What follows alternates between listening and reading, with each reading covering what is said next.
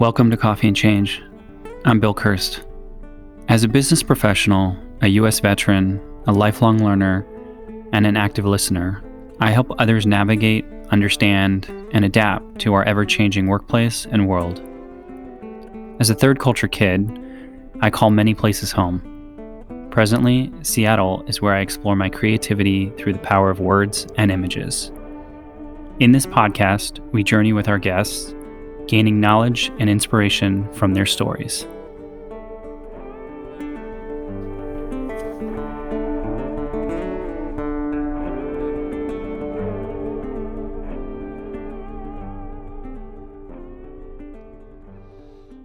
Welcome back, and thanks for listening.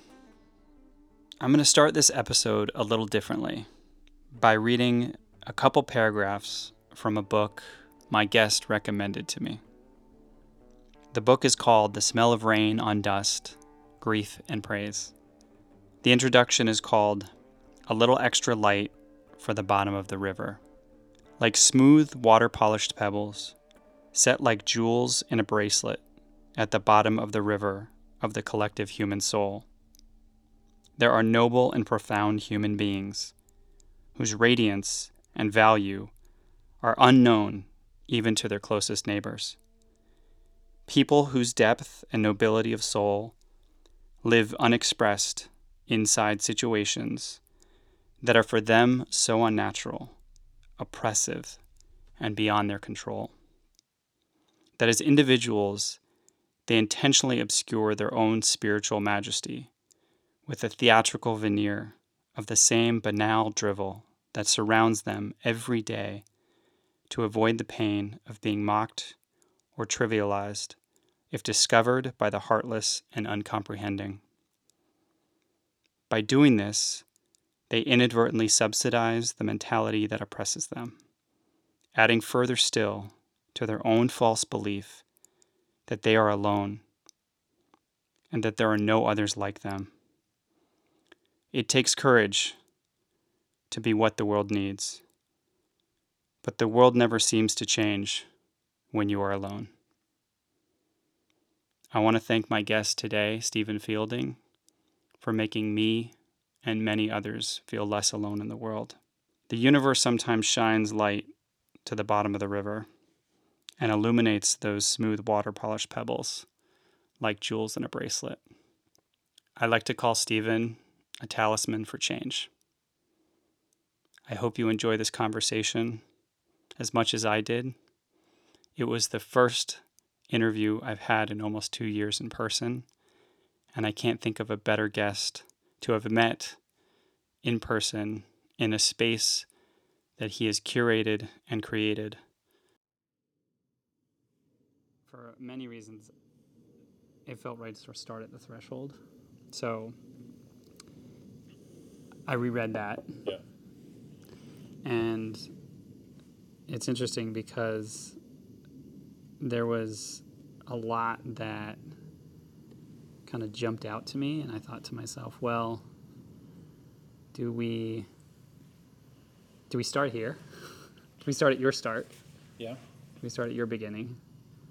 Or do we start at the threshold of what was September 15th? Is that right? And so, 2021. Was that right? When she passed, yeah. Yeah. September 15th, Yeah. So, I mean, I guess it just felt right to me to sort of start in mother energy. Okay. A little bit, if that's okay. Yeah. And I thought that one of the things I wanted to sort of read from what you posted on that day was the part about drawing on the king archetype. So if it's okay, I'll read what you wrote a little bit here. For sure. In this post, which you wrote on the day that your mom passed over, you wrote, over the past couple of years of healing, all the work in quotes, all the ceremony, all the ritual, all the rites of passage, all the sitting with it, the felt sense of community, and you tagged Fit for Service, which we'll talk a little bit about today. Yep. It's all present to me, and I'm in service supporting my father, siblings, myself through the ceremony. Drawing on my king archetype, I paid particular attention to being present, not turning away. I looked death in the face and understood the hard thing to feel and do is the right thing. So I thought, given the gravity of that, we could start there, because when I was rereading it this morning, and I think about how I even stumbled upon your universe, and not long after that, I realized that we both shared this passing of an incredible person in our life, the matriarch. And I shared comments with you that day, which, again, flowed through me in an interesting way. Yeah. So I would just love to maybe start off by asking a little bit about the work, right? We put in quotes, the work. We're going to talk about the work you do. Sometimes it's coined or tagged as men's work. But would love to just start there, and maybe the journey will go backwards and forwards and in between. So yeah, I mean, the reference to the king is one of 4 core archetypes that the male psyche has, right? So, and then if you look at a split of that, there's the light expression of that, and then there's the shadow expression of that, and then there's the immature expression of that, and the mature expression of that. So, I don't know, you do the multiplication. It's we have quite a lot going on in our minds, Right. in our hearts. So, putting those pieces of the puzzle together in terms of what was required of me at the time was to hold the container, hold it together, not avoid the emotions that are very present when one of your parents, especially your mom, is passing. I mean, I'm sure similar or same emotions are going to come up when my dad crosses over. And it's an intention to sit upright, to hold structure, to be leaned on, to be reliable in that moment, to have to hold it together for other people in the family, right? So I needed to give. So it's when a son, evolves their capacity to be a mature embodiment of the male figure. You're not the son anymore. You're a peer to your father in some regards, and he has done so much for us over the years and decades that the least I could do would be to keep my shit together, to give him the space to feel what he needs to feel. And that doesn't mean that I bypass what I'm feeling, but it's a gift that you have the opportunity to give one or both of your parents during the course of that ceremony. So that was the sort of the background upon which, my intention of how did I need to show up in that moment for my dad and my sisters, and to not look away. You look at the hard problems in in one's kingdom, and you put things right that need to be righted, and you keep things in order, and you keep things moving forward, and that was my intention, was completely lift the burden off him in terms of the intricacies of the day, just allow him to be with his wife for 54 years, to express what he needed to express, and he was very quiet. He's a very internal person. So, but we don't have to say very much, Yeah. The piece that sort of sits with me as you describe it, and it's very similar for me in the sense, oldest son, my parents also had 54 years together. I remember that day she passed like it was yesterday. I'm sure you do as well. And I think I hadn't really thought about that aspect of the archetype of stepping into that king archetype, because we hold the container, we hold the kingdom. And I'm curious at the same time, does that also cut us off from accessing a little bit of our own grief in that moment? Maybe it's not so binary, but I remember the sensation for me a little bit was to hold the container, to make sure that others are upright and sort of hold the walls. Yeah, I mean, it's the balance of both, right? It's the capacity to do that as well as not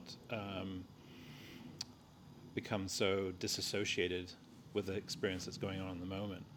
Um, and, recollecting the happenings of that 24 hours, 36 hours that we were with her the last day and a half of her life. It was ebb and flow. I mean, sometimes everything would be smooth, and sometimes things would be very, very emotional. And it's having the awareness, really, like, okay, give yourself permission to feel it for a minute, but then don't be so consumed in your own process that you aren't there for the rest of the family as well. Right. So it was a seesaw, Mm-hmm. experience in terms of that, how I showed up in that moment. Yeah. I'm curious from the standpoint, you also mentioned a lot of the work that you've done. So, just as a bit of background in terms of how I even stumbled upon you in this big universe. There was a gentleman that I knew from his college days, Sky King. Sky King became a friend, got to know him. He got into podcasting. I got into podcasting. He ended up working for Aubrey Marcus. Mm-hmm. He told me about Aubrey Marcus. I started following Aubrey's, podcast. I think that's how I learned about Kyle Kingsbury. Then I learned about Eric Godsey, and that's how I came across the myths that make us in the episode that you were on. Yep. And here we are today. Yeah. So the path that got you to folks like Aubrey, Eric, Kyle, in that ecosystem, if you could talk a little bit about that and sort of the winding journey from who you are in life to the work that you do to frankly where we're sitting today and the work that you will continue to do. Well, that, the journey to Fit for Service started back in 2001, unbeknownst that I'd land up at Fit for Service, but the conclusion of my first marriage, I was living in San Francisco, and one of my good friends at the time, Kurt, he could see I was in a lot of distress, and he said, come to this transformational weekend, and you have to do it or else we can't be friends anymore. Really? Because he had just gone through this weekend intensive retreat, and it's early days of putting together modalities around holotropic breath work, really close inspection of how one shows up in the moment, sort of unpacking what's happening in dialogue between people, an embracing of radical truth and radical expression of what is being felt in the moment by your community of fellow participants. And you basically step into a process that's called circling. Guy Sengstock and Jerry Candelaria and Erwan Davon were the linchpins in creating that experience for folks to go through. And from that, I got a lot. I had never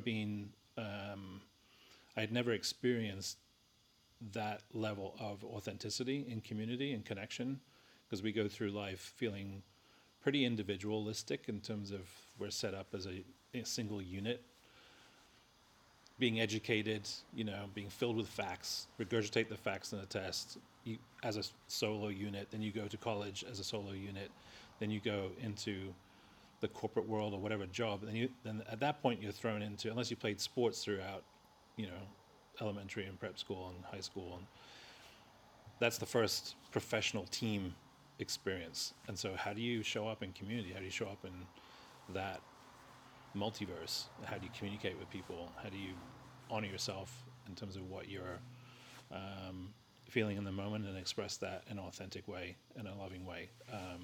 So I'd never experienced what that really looked like. I'd never even heard of holotropic breath work, which is well known from the work that Stanislav Grof has done. It's a portal into altered state of mind, and lots of interesting things get bubbled up to the surface. So if you're into Jungian psychology and interpretation of dreams and all those neat things about what make us us, being able to do that in a conscious way through those modalities, it again was a novel experience and something that I dive into from time to time now. So that experience helped me sort of shape my next 20 years. Was in a relationship and decided to go the family and corporate route.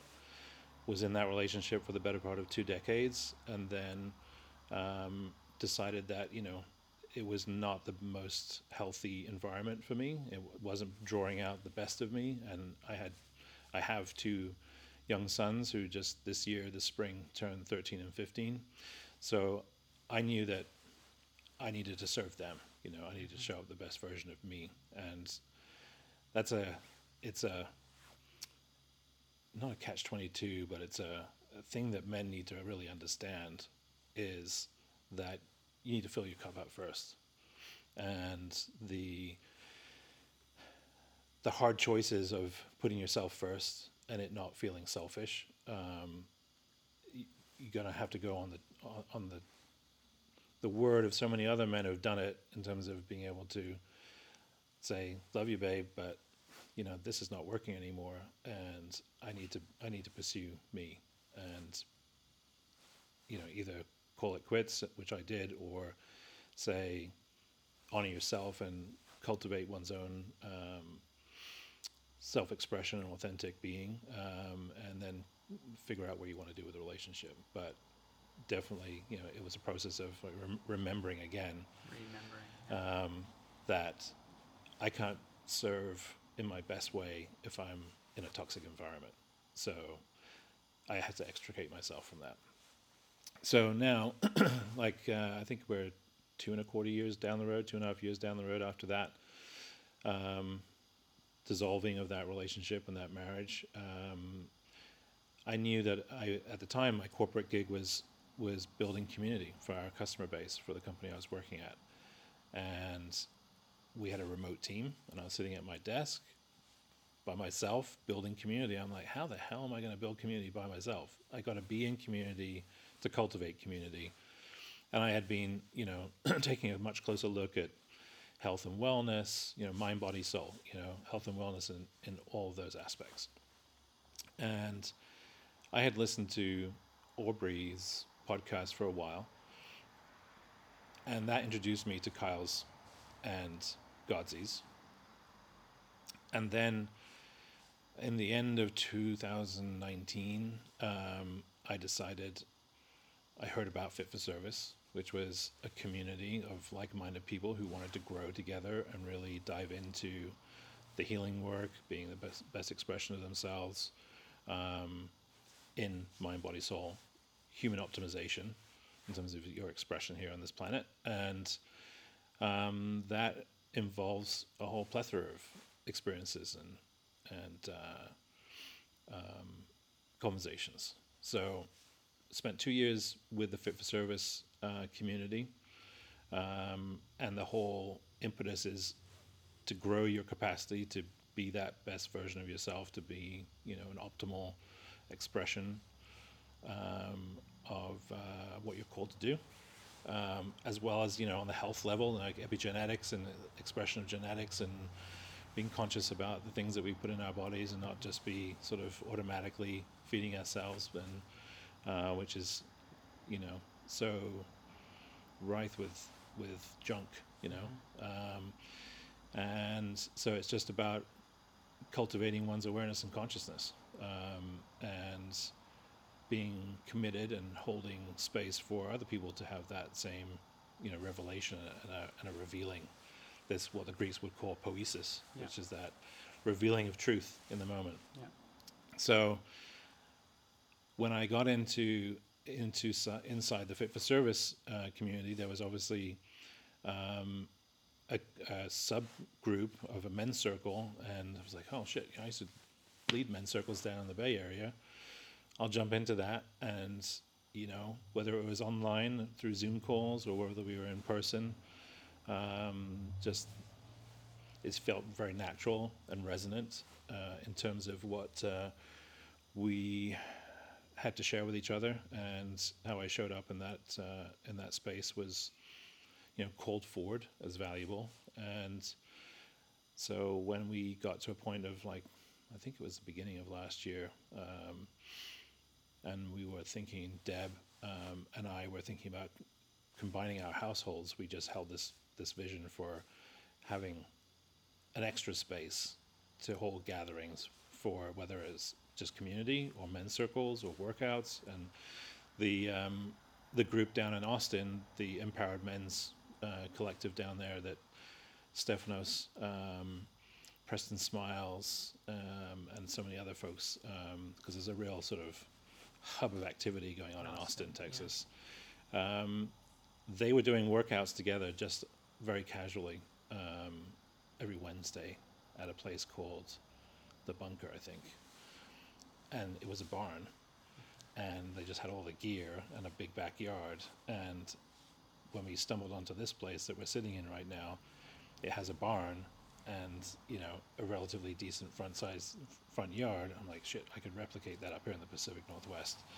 So that's kind of where things have led in terms of the beginnings of my contribution to the conversation around men's work, and then sort of the rekindling of that through Fit for Service. And now,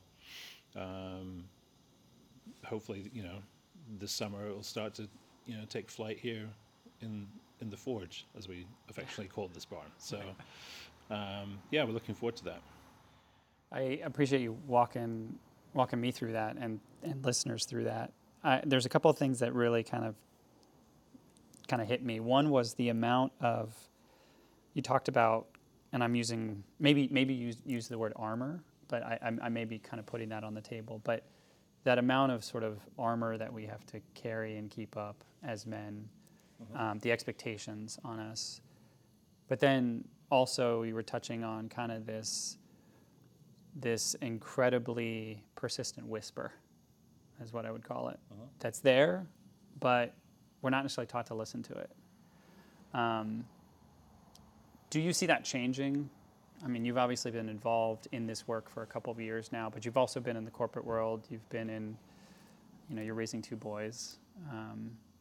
Are those pressures still there to kind of hold up one side of us and not necessarily show the world that there's this other part of us that we want to explore creatively or quietly or intuitively? I have to be mindful and be deliberate in taking myself outside of the bubble, because I could say, yeah, it's great, well, most of my friends are, so well balanced and embodied, and I'm like, well, there are 9 billion humans on this planet right now, and the vast majority, they are still very fearful of each other. There's a real hurdle to overcome in terms of having sort of a genuine sense of connection to a point where you feel called forward to be creative, co-create, and be creative and collaborate from a genuine, loving place. So I think,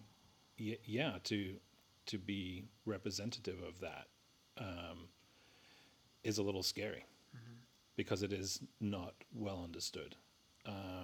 And that there's still a lot of ground to be gained in normalizing what, when you're actually practicing it, feels really natural. And It's like, this is the way, it's this, you'll hear us talk about this concept of remembering. Yes.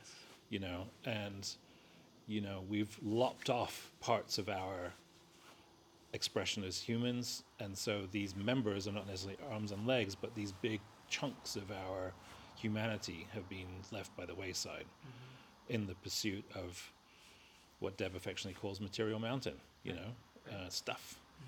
And I'm still, guilty of it in terms of clicking Amazon, clicking like Instagram shopping, like, yeah, I'll take that, but at the end of the day, does it really fill the hole? My experience talks to really it fills the hole when you get a bunch of guys around the fire and you just hold each other's feet to the flames and get really real with what's going on, because you forget that shield of fear and apprehension and concern about what people will think about you, but then to be in that sort of co-create that container where it's not how am I going to explain it? It's not a thing to consider. It's not a thing in the space in terms of, well, if I say this, then someone's going to be critical or make fun of me or whatever. Like, no, like if that's how you feel in the moment, like, okay, let's honor that. What's behind that? What's underneath that? Why are tears flowing down your face right now? What are your challenges? Where do you feel connected, disconnected, inflow, not inflow? And the easiest questions are often the toughest in terms of like, what do you want? And that can lead to a very deep conversation. So yeah, being able to, we've lost the art of storytelling, from mouth to ear, and those traditions where we would sit around as humans around the fire and just be in community. Right. Yeah. And as you describe it, it's like it's a resonance. So the concept, and people can picture sitting around a fire and telling stories. And these are things, as you said, are so natural to us, but we've almost made them so distant because we put a lot of stuff in between us and the fire, so to speak. And I'm also curious from the standpoint of you talked about the shield, I talked about the armor. Has it been your experience? Because it has been my experience in some of this work that I would say I've dabbled in. And what I mean by that is, sort of by the route of Richard Rohr, in that angle, and mainly during the pandemic, is through online kind of men's work, book clubs, discussion groups, and even in that medium, the simplest question brought many men to tears. There was this breaking open that happened, and I'm curious, in the work that you've seen that you do, is that always the case? Is it always the most unexpected, gentle extension of curiosity and compassion and genuine that cracks us open? Yeah, I mean, it's a big question. It's a big question. However, it connects back into some moments where, and there are a couple of common flavors to that cracking open, right? In my experience, just giving flat permission. It starts there. Yeah. As I can't look you in the eye. Yeah, it just. Why do I look away in that moment? Yeah, you have permission to feel your feels. Right. And all of them, all right? And when everybody has the same pitch to play on, the same playing field, like, okay, we're going to put down our defenses, and we're here for each other, and we're listening for each other, and we're here to support each other, it quickly becomes evident that your pain is my pain and my pain is your pain. And that, when you can relate from that place, then you can have genuine concern for your fellow man. And that at the end of the day, there's very little difference between any combination of men or humans. So one of the stories is that we carry wounds from childhood into adulthood. And in so many instances, when you literally just say, it wasn't your fault. It wasn't your fault. and you acknowledge that the child is safe, and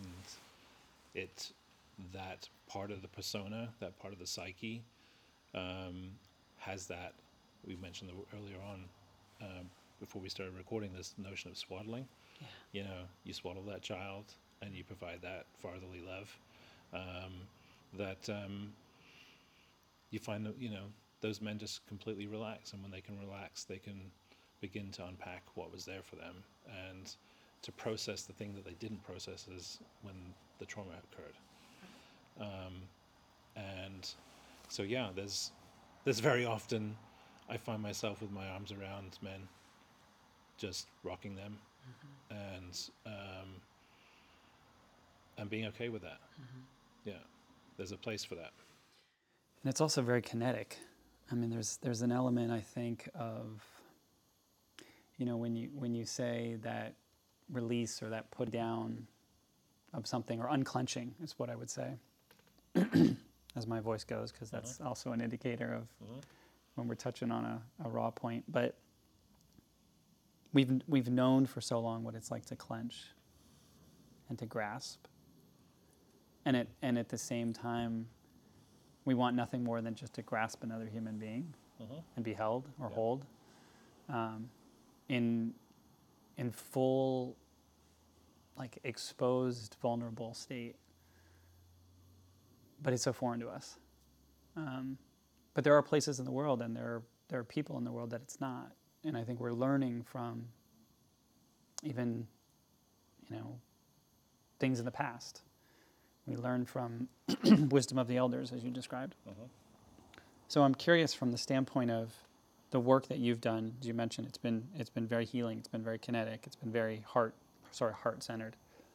How do people come at it? How do people return back into the flow of what we were talking about before, which is, I imagine you have these incredibly powerful weekends or weeks, and, you know, one raindrop could make cotton candy melt, right?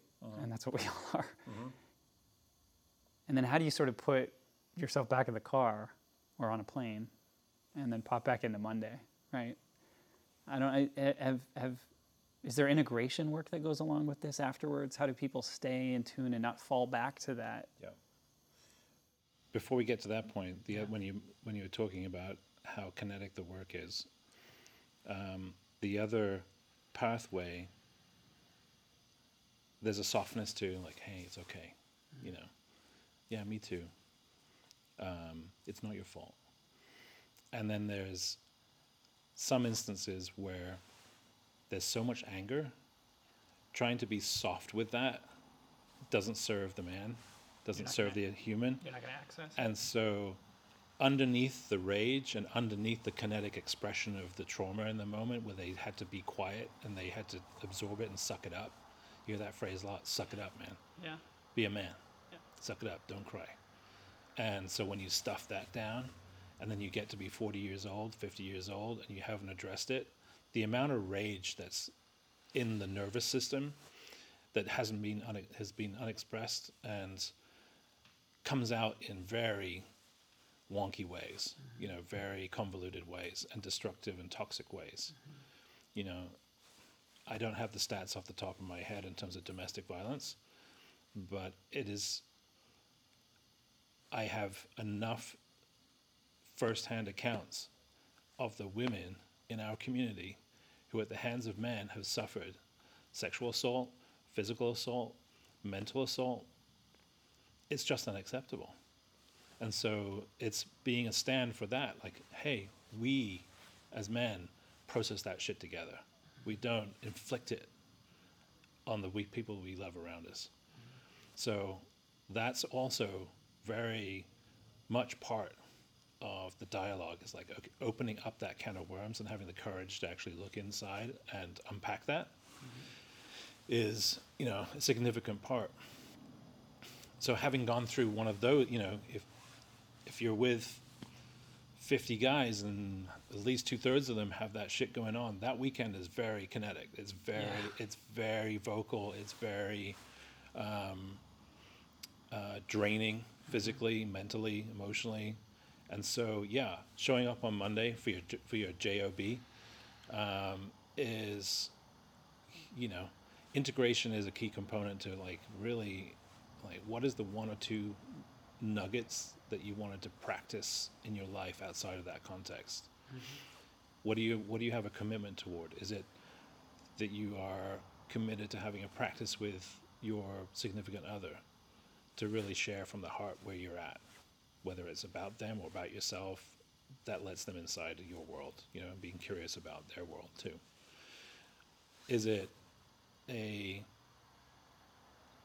place of having a sense of courage to have the conversations with your coworkers about, hey, I just went through this weekend, and what I'm really aware of now is how I might have shown up, and having the gumption to say, I'm sorry, or I'll do better, or would you help me, or I really would love. I experienced some very authentic and genuine conversations, and this is the characteristic of them. Do you think that we could have that connection? Yeah. But you have to have the courage to step over that threshold, and to ask and make the request, or be a stand for it. So it's like a bell getting rung over the weekend. Yeah. The sound of that bell dissipates over time. So you need those few practices that help keep ringing that bell on a regular basis, and then it becomes more ingrained in who you are and how you be in the world. So that's And I imagine when you go through this, it's probably like seeing the world a little bit differently. I would say like there's more clarity, but you probably also look at people differently. You may see fellow men a little bit differently. You may relate. Do you get the sense that this is still very much kind of a word of mouth invitation piece? Are we getting to a place where people are learning more about this work and opting in? I haven't necessarily been able to discern that, and I'd be curious your perspective. Again, stepping outside the bubble. I think there's a lot of work to be done on that front. I mentioned that it's often misunderstood in terms of what it actually is. Right, people might still be asking, what is it? What is men's work, right? Well, there's that, or what is fit for service? Like, okay, fit for service basically teaches you how to get in touch with yourself, so you can make, informed, aware choices about how you want to be in the world, from a place of constructive contribution and love. Okay, and that sounds very sort of cultivating your independence, your sense of discernment, and bringing goodness into the world. The easy out is just to say, oh, it's a cult, and because, in my opinion, that bypasses the need for you to do your own healing. So if you find yourself looking at it through that lens, you might want to I invite you to ask yourself, why am I looking at through that lens? He who doth protest Yeah. the loudest, right? Yeah. So it's everybody gets to that point when they're ready in terms of wanting to really reveal themselves. And it does take a lot of courage. It does take some fortitude and some really, honest looks at yourself. And I think, by and large, the world is still, what's the word I'm looking for? It's basically, you look at the star power of Hollywood, we're kind of worshiping the wrong heroes, in my opinion. Their entertainment. And, how can we honor the teachers that teach our kids? How do we honor the mentors that take time out of their own day to make a contribution to others?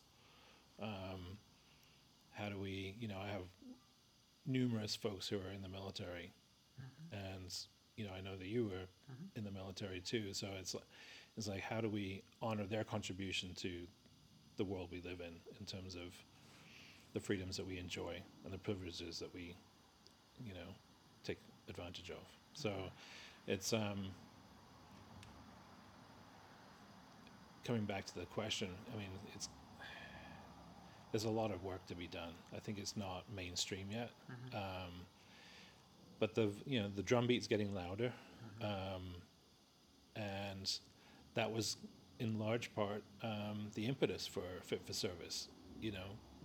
That was the mechanism that, Aubrey's talks about him being a bridge between, you know, a deeper awareness of what we're here to do and purpose, and encourages people to take a look at what's going on inside them, and then expects them to go create it and take it back into their world and have their way, this new way of being, this resonance, this vibration inside of them, sound the clarion call back in their hometown, back in their family, back in their group of friends, and cultivate it there.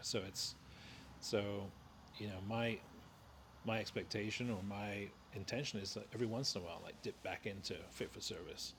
But there's so much to be done, and the network is growing in terms of, there are half a dozen people in the Pacific Northwest that we've all connected to through Fit for Service, and we all have plans to get together and do good stuff. So, and it is beginning to take on its own, tune in different parts of the country. So, and there are some international folks part of the community too. So that resonates in Europe and Mexico and South America, etc. Well, when you're striking a chord on the things that are universal to the human experience, you don't need a translator, right? It cuts across borders, it cuts across languages, because it's speaking to the heart. I imagine it's very similar. Yeah, and one of the common threads in terms of what folks are parsing through their experience is a return to, how we are part of nature, and how we are so very distant from really tuning in. There's some pretty amazing stories of folks having, on these soul wanders that we do from time to time as part of the practice.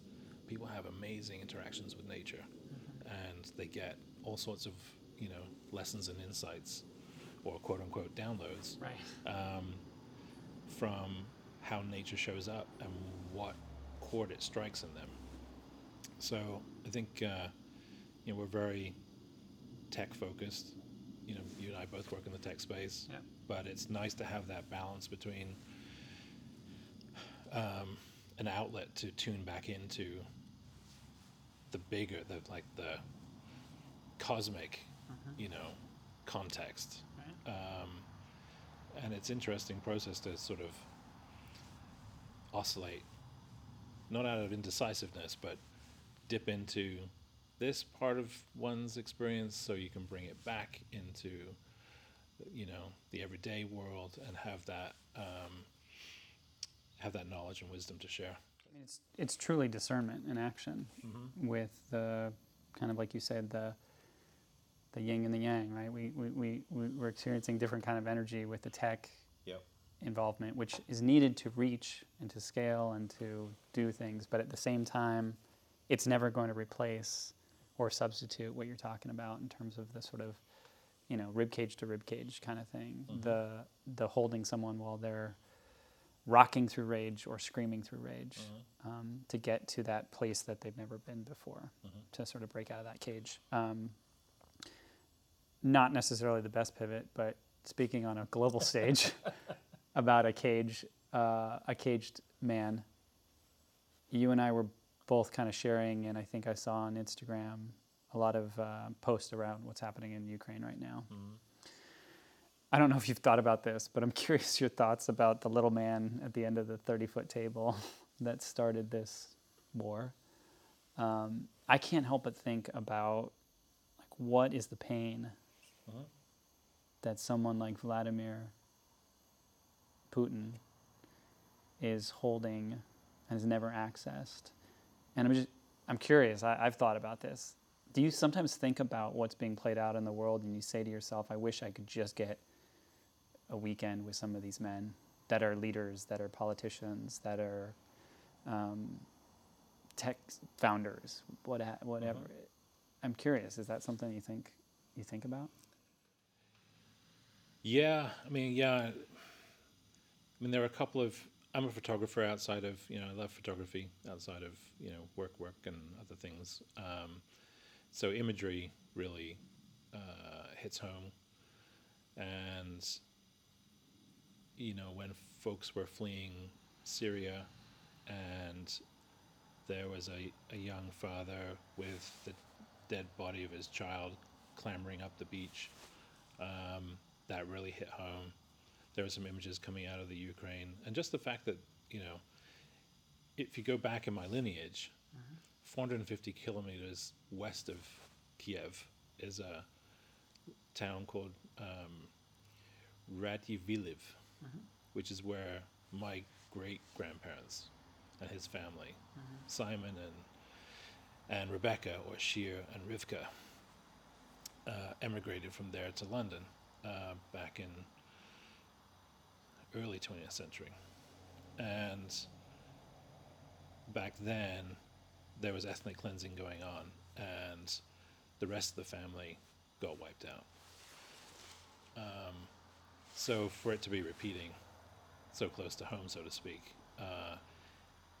and I don't know if you or your listeners sort of grok, or believe or have some credibility in believing that, one's genetic material gets activated when stuff like this happens. It's been, very much on my heart and on my mind. And yeah, it's like, I do get curious and then wonder, what were the couple of seminal points in his life that crafted his point of view. And now could be, again, talking about the archetypes, right? Yeah, right. Do we feel like he is a fully integrated, comprehensive expression, a healthy expression of the king, warrior, magician, lover? I don't think so. No. And I don't think we would need to dig very deep in terms of understanding sort of the matrix that makes up his psyche as being pretty wounded. And,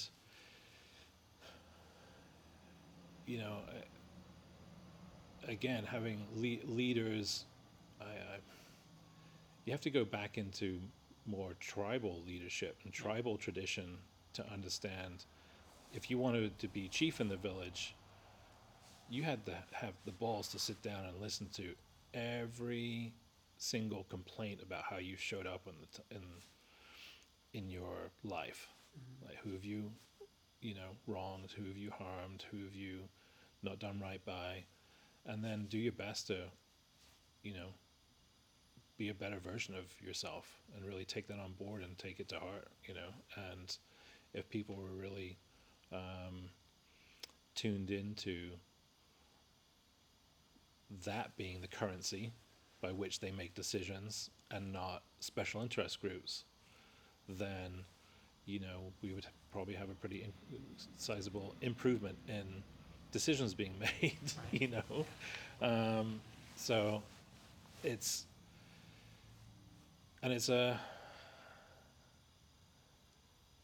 I'll speak from my personal feeling when I contemplate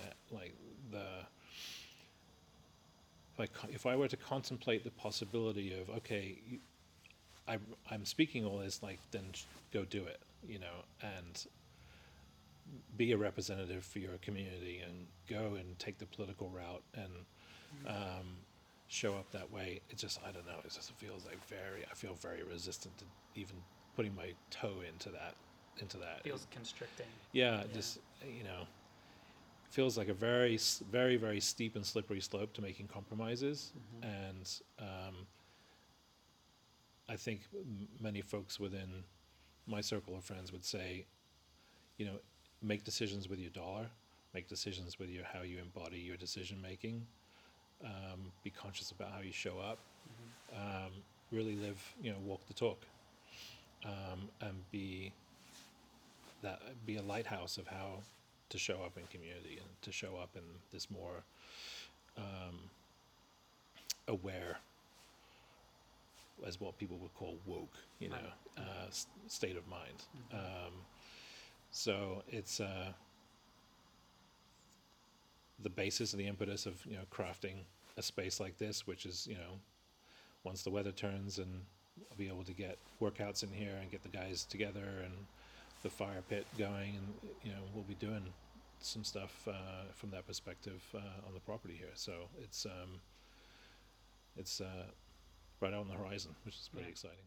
Yeah, there's one video I saw today, and you may have seen it as well. It was one of the Russian soldiers who had been captured on the Ukrainian side, and there was a woman who was holding up a phone for him and calling his mother. And you see him full, fatigues. They're feeding him. They're giving him tea. And the minute that the connection goes through to his mom, he sees her, she sees him, he just breaks down. Uh-huh. And I thought it was just such an interesting visual expression of that, what we talked about before, which is when you say to someone, it's not your fault. And there are so many people that are being played out in this way. They didn't ask to go invade. They didn't ask to go be put in danger. They didn't ask to be in that position. And I think that video, if people haven't seen it, it's very powerful because it shows that natural sense of relief and release and humanity. I mean, there were people who, for all intents and purposes, probably shouldn't have cared for him, shouldn't have held him, shouldn't have been rocking him, shouldn't have been feeding him, but they were. And I think as we see examples of that played out in a very visual way, I think it's going to bring a lot of stuff up in people, and men and women. And I hope that people kind of lean into that for themselves, for others. Yeah. Those are the moments that, I mean, we need glimmers of hope right now. And I hope that in those demonstrations, and by that I mean demonstrations of emotion and being in tune and letting go, people can see a third way. So yeah, I don't know if you saw that video or. I haven't seen that video, but I'm just feeling into it in terms of, we see it in times of crisis. We see it in times of natural disaster, right? And we try and provide our fellow man, woman, child some sense of relief, some sense of like, okay, there's a soft place to land here. You're cared for, you're seen. And that's what's resonating so loudly amongst communities like Fit for Service and the folks that are doing this kind of work.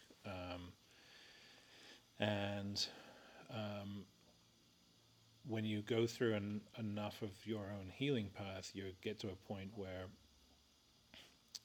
you kind of tune into like, I'd rather be collaborative, creative, cooperative, and co-create something that's a contribution rather than contaminating the space that we have to rely on. Back in my college days, I declared, silly enough, I thought I was going to be an oceanographer going into university. Jacques Cousteau was my hero. And so I thought, I'm gonna go and be an oceanographer. Well, the science really killed that vibe. Not the science itself, but the discipline to be, knowledgeable and executing the science. And I'd rather play rugby. So, but I was looking at climate change and issues of that kind of scale, and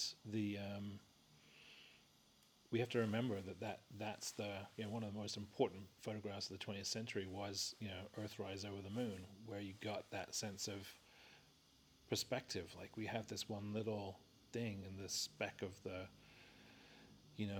Milky Way galaxy, and the speck of our local family of stars, and the speck of the universe. So it's, when you think about that, and you just think about the triviality of of war, like, okay, why don't you rather like figure shit out, and rather than power grab and be judgmental and make decisions based on principle and tradition, and they have their place, in the right context. But is that really the place? Is international policy really the place that, like, I don't know. It's just, I wish, we keep the perspective of, okay, we're making a global decision. Right. It's interesting. The last thing I'll share, and then I have one more question for you about words, because I know we're both connoisseurs of lexicon and word origin. But one more comment I'll make. I had the opportunity at one point to meet Commander Scott Kelly, who was the astronaut who spent over a year in space. And I have his book called You Are Here. Yeah, Yeah. it's incredible. All of his work, the documentaries, his book, people who haven't read it or seen it, it's really worth watching. But one of the things that really stuck with me was that, I think he posited that if we could take the amount of money that we put into the war machine, how much we spend on weapons and defense and all that, and actually allocate that to sending politicians, leaders, dictators, founders, whoever, into space, just to get that glance, as you just said, the blue marble, to see it from that angle, they would really have a hard time seeing borders, seeing differences, because it's sort of this kiss of humanity that happens when you're in space staring back down at it. I thought that was a really good point he made. Yeah. We spent so much, billions and billions of dollars on harming people or in the name of defense, but if we could just take those that are making decisions and have the fate of others in their hands and show them the triviality and how fragile we all are in this big blue marble floating through space, I think they would make different decisions. And I also think that's why in some of the work that you talked about before, breath work, meditation, some of the plant ceremony stuff as well, there's a touch of the cosmos. You go from here to there and back. I think there's a reason for that. So I appreciate you letting me share that comment. Last question. Before you, let me interject here, which is that concept of, I don't know if you watched the little 20-minute short documentary that Amazon put out, where Jeff Bezos took William Shatner out on his, I think it's Blue Horizon or Blue Origin. Yes, Blue Origin. Blue Origin. And just for Captain Kirk to finally get, off the set and actually into space, it was just such a sweet moment, because I grew up with Star Trek as a kid. Yeah. And I think that reaction would be a consistent baseline experience for anybody who's has the privilege to be in that same seat. And maybe this next topic is a bit of a departure here, but maybe on a future episode. There are things like, there are sacraments that one can take in terms of really giving, when you dive into plant medicine, when you dive into holotropic breath work in a deep way, when you dive into the ineffable experience of 5-MeO DMT experiences, there is a reset. Yeah. There's a mental and emotional reset that happens with those rites of passage. And I think rites of passage is another key ingredient that's completely missing for a lot of culture out there. Yeah. And when men are left to their own devices, they get into really unhealthy expression of rites of passage. And so more could be done around sort of healthy exploration of transitioning from boyhood to manhood and other threshold moments in one's life. So, I'm guilty of it. I was, caught up in the wedding business in terms of a wedding photographer, and, the machine, the wedding, production machine. Marketing machine. Yeah, it's just, there could be more done to be intentional, conscious, aware. And again, going through these experiences sort of opens you up to, like, okay, what is authentic connection? What is, a real union of souls, like a sacred union. Right. So, yeah, I mean, that's another whole. Yeah, no, that I would love to have that as a future excavation. Let's say. Yeah, sure. 2 words: talisman and touchstone. Ah, well, that's interesting. Well, I've mentioned her name before, Deb, and she and I have been in a relationship for a year and a half or so. Um, maybe even 2 years now. No, year and a half, I think. And she had so much knowledge about stones and crystals and whatnot, and she was like, "Oh, I think I want to make some bracelets." And um, I'm like, "I'm a creative individual." I'm like, "Yeah, I'll help out. I'll put it together with you." And so some of the things I was putting together really resonated with me, and I looked more into the meanings and the properties of stones and crystals, and then in combination with each other, what could they mean? And why are things that we can touch and take into experiences important in terms of being able to remember the moment something happened, or an event, or a particular milestone or experience occurred. So a talisman is one of the things that we create, which is these higher end bracelets, necklaces, intentional jewelry. I highly recommend folks have something in their possession. A talisman could be a family heirloom too. I'm well known across my family as sort of the archivist. And you saw it in our living room. There's a whole tower of various different family items that have come my way over the years, and each of them, I touch them. I think about my grandfather on one thing, or my grandmother on another thing, or my mom on another thing, and to have that sort of visual representation is a bridge back into what occurred for you, like what you got out of it at that moment. And then the more times you take that item into significant moments for yourself in your life, the more powerful that it creates a vibration inside of you, and it remembers, like, okay, yeah, this is what I'm up to. So yeah, and the talisman eventually becomes a touchstone.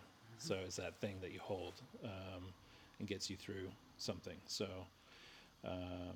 if there's a challenge up and you had a very positive experience with something, you hold on to that and you try to remember that sort of lived experience. Yeah.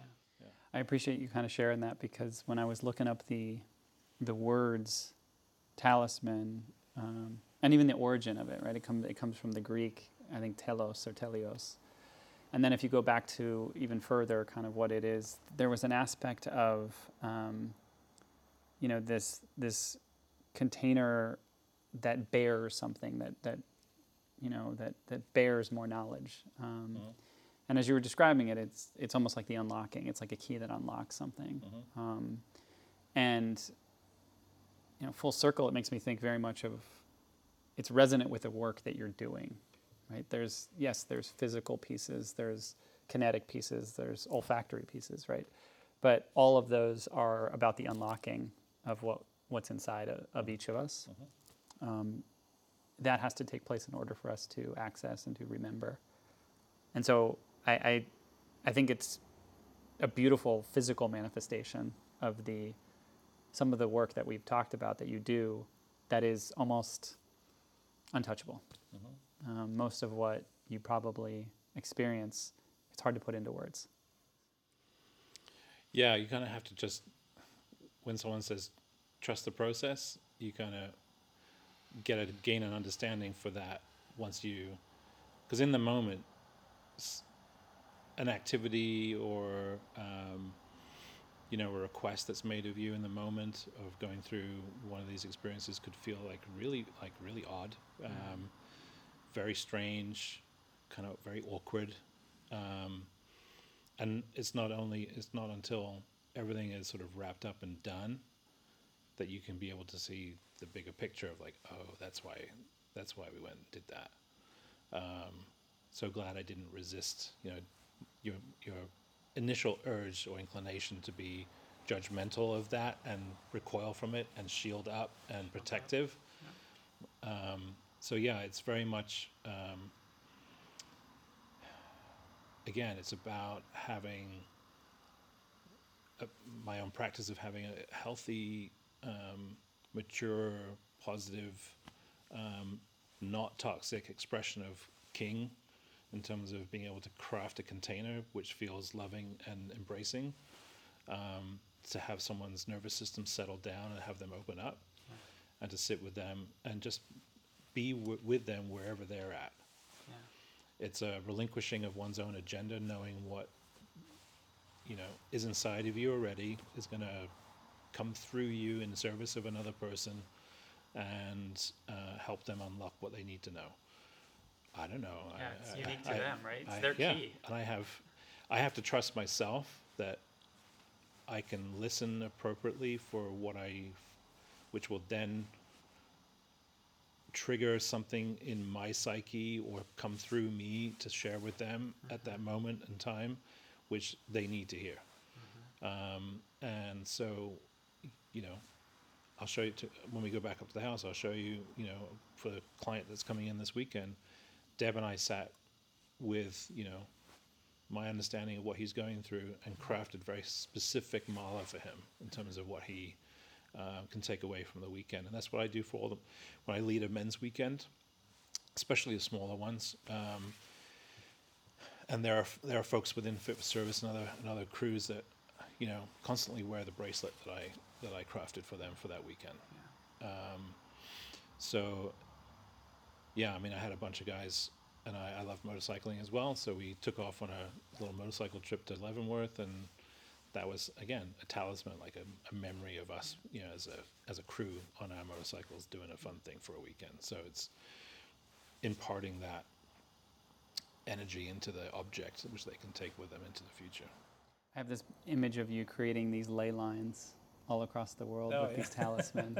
And no matter where each of those men or women are, in some ways, you can sort of feel them from afar, which just sounds amazing, honestly. Thank you for sharing.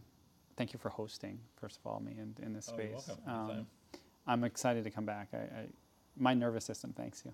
I think you could probably tell from you seem very relaxed. It's very, you described it. It's a little bit like the rocket going into space, right? You got to burn through the atmosphere. It's going to be turbulent, shields up, right? Grip. And then you get up to that point and you're like, taking the view. Yeah. So thank you. I appreciate that very much so. Actually, that analogy resonates with me quite a bit, because most weekends are like that. I bet, right? When we get the crew together and want to dive into some of the deeper work, by the end of the weekends, everything's cool. Everything's like very connected, smooth sailing. You almost get into this flow state, where when you're in service of other people around you and they're in service of you, like things just, the synchronicities start to multiply. And what would be the potential if more people were in that mode of being than not? It would be very very odd space to be, very different than what we live in these days, but no doubt very enjoyable. Yeah, no, I totally agree. Manifesting a completely different world, just thinking about it. Yeah. Well, thank you again, Stephen. I really appreciate you being on, and I can't wait for people to listen. And frankly, want to find out more. If they did want to find out more, what's the best way for them to learn about the work you're doing or the talisman? The easiest way is through IG, and I'm going to pull up my IG account just so I remember. I think it's at Stephen Fielding. Yeah, it's at Stephen.Fielding. Okay. Pretty straightforward. And then our business is Stone Witch Talisman. And so that is also on IG. Okay. And stonewitchtalisman.com. Yeah, we're just going through a revamp of the site, so that is going to be exciting to see out there. So yeah, Stonewitch Talisman _ for IG. Yeah. Great. Yeah. Thank you. You're welcome. Anytime. Appreciate it. Anytime. Yeah.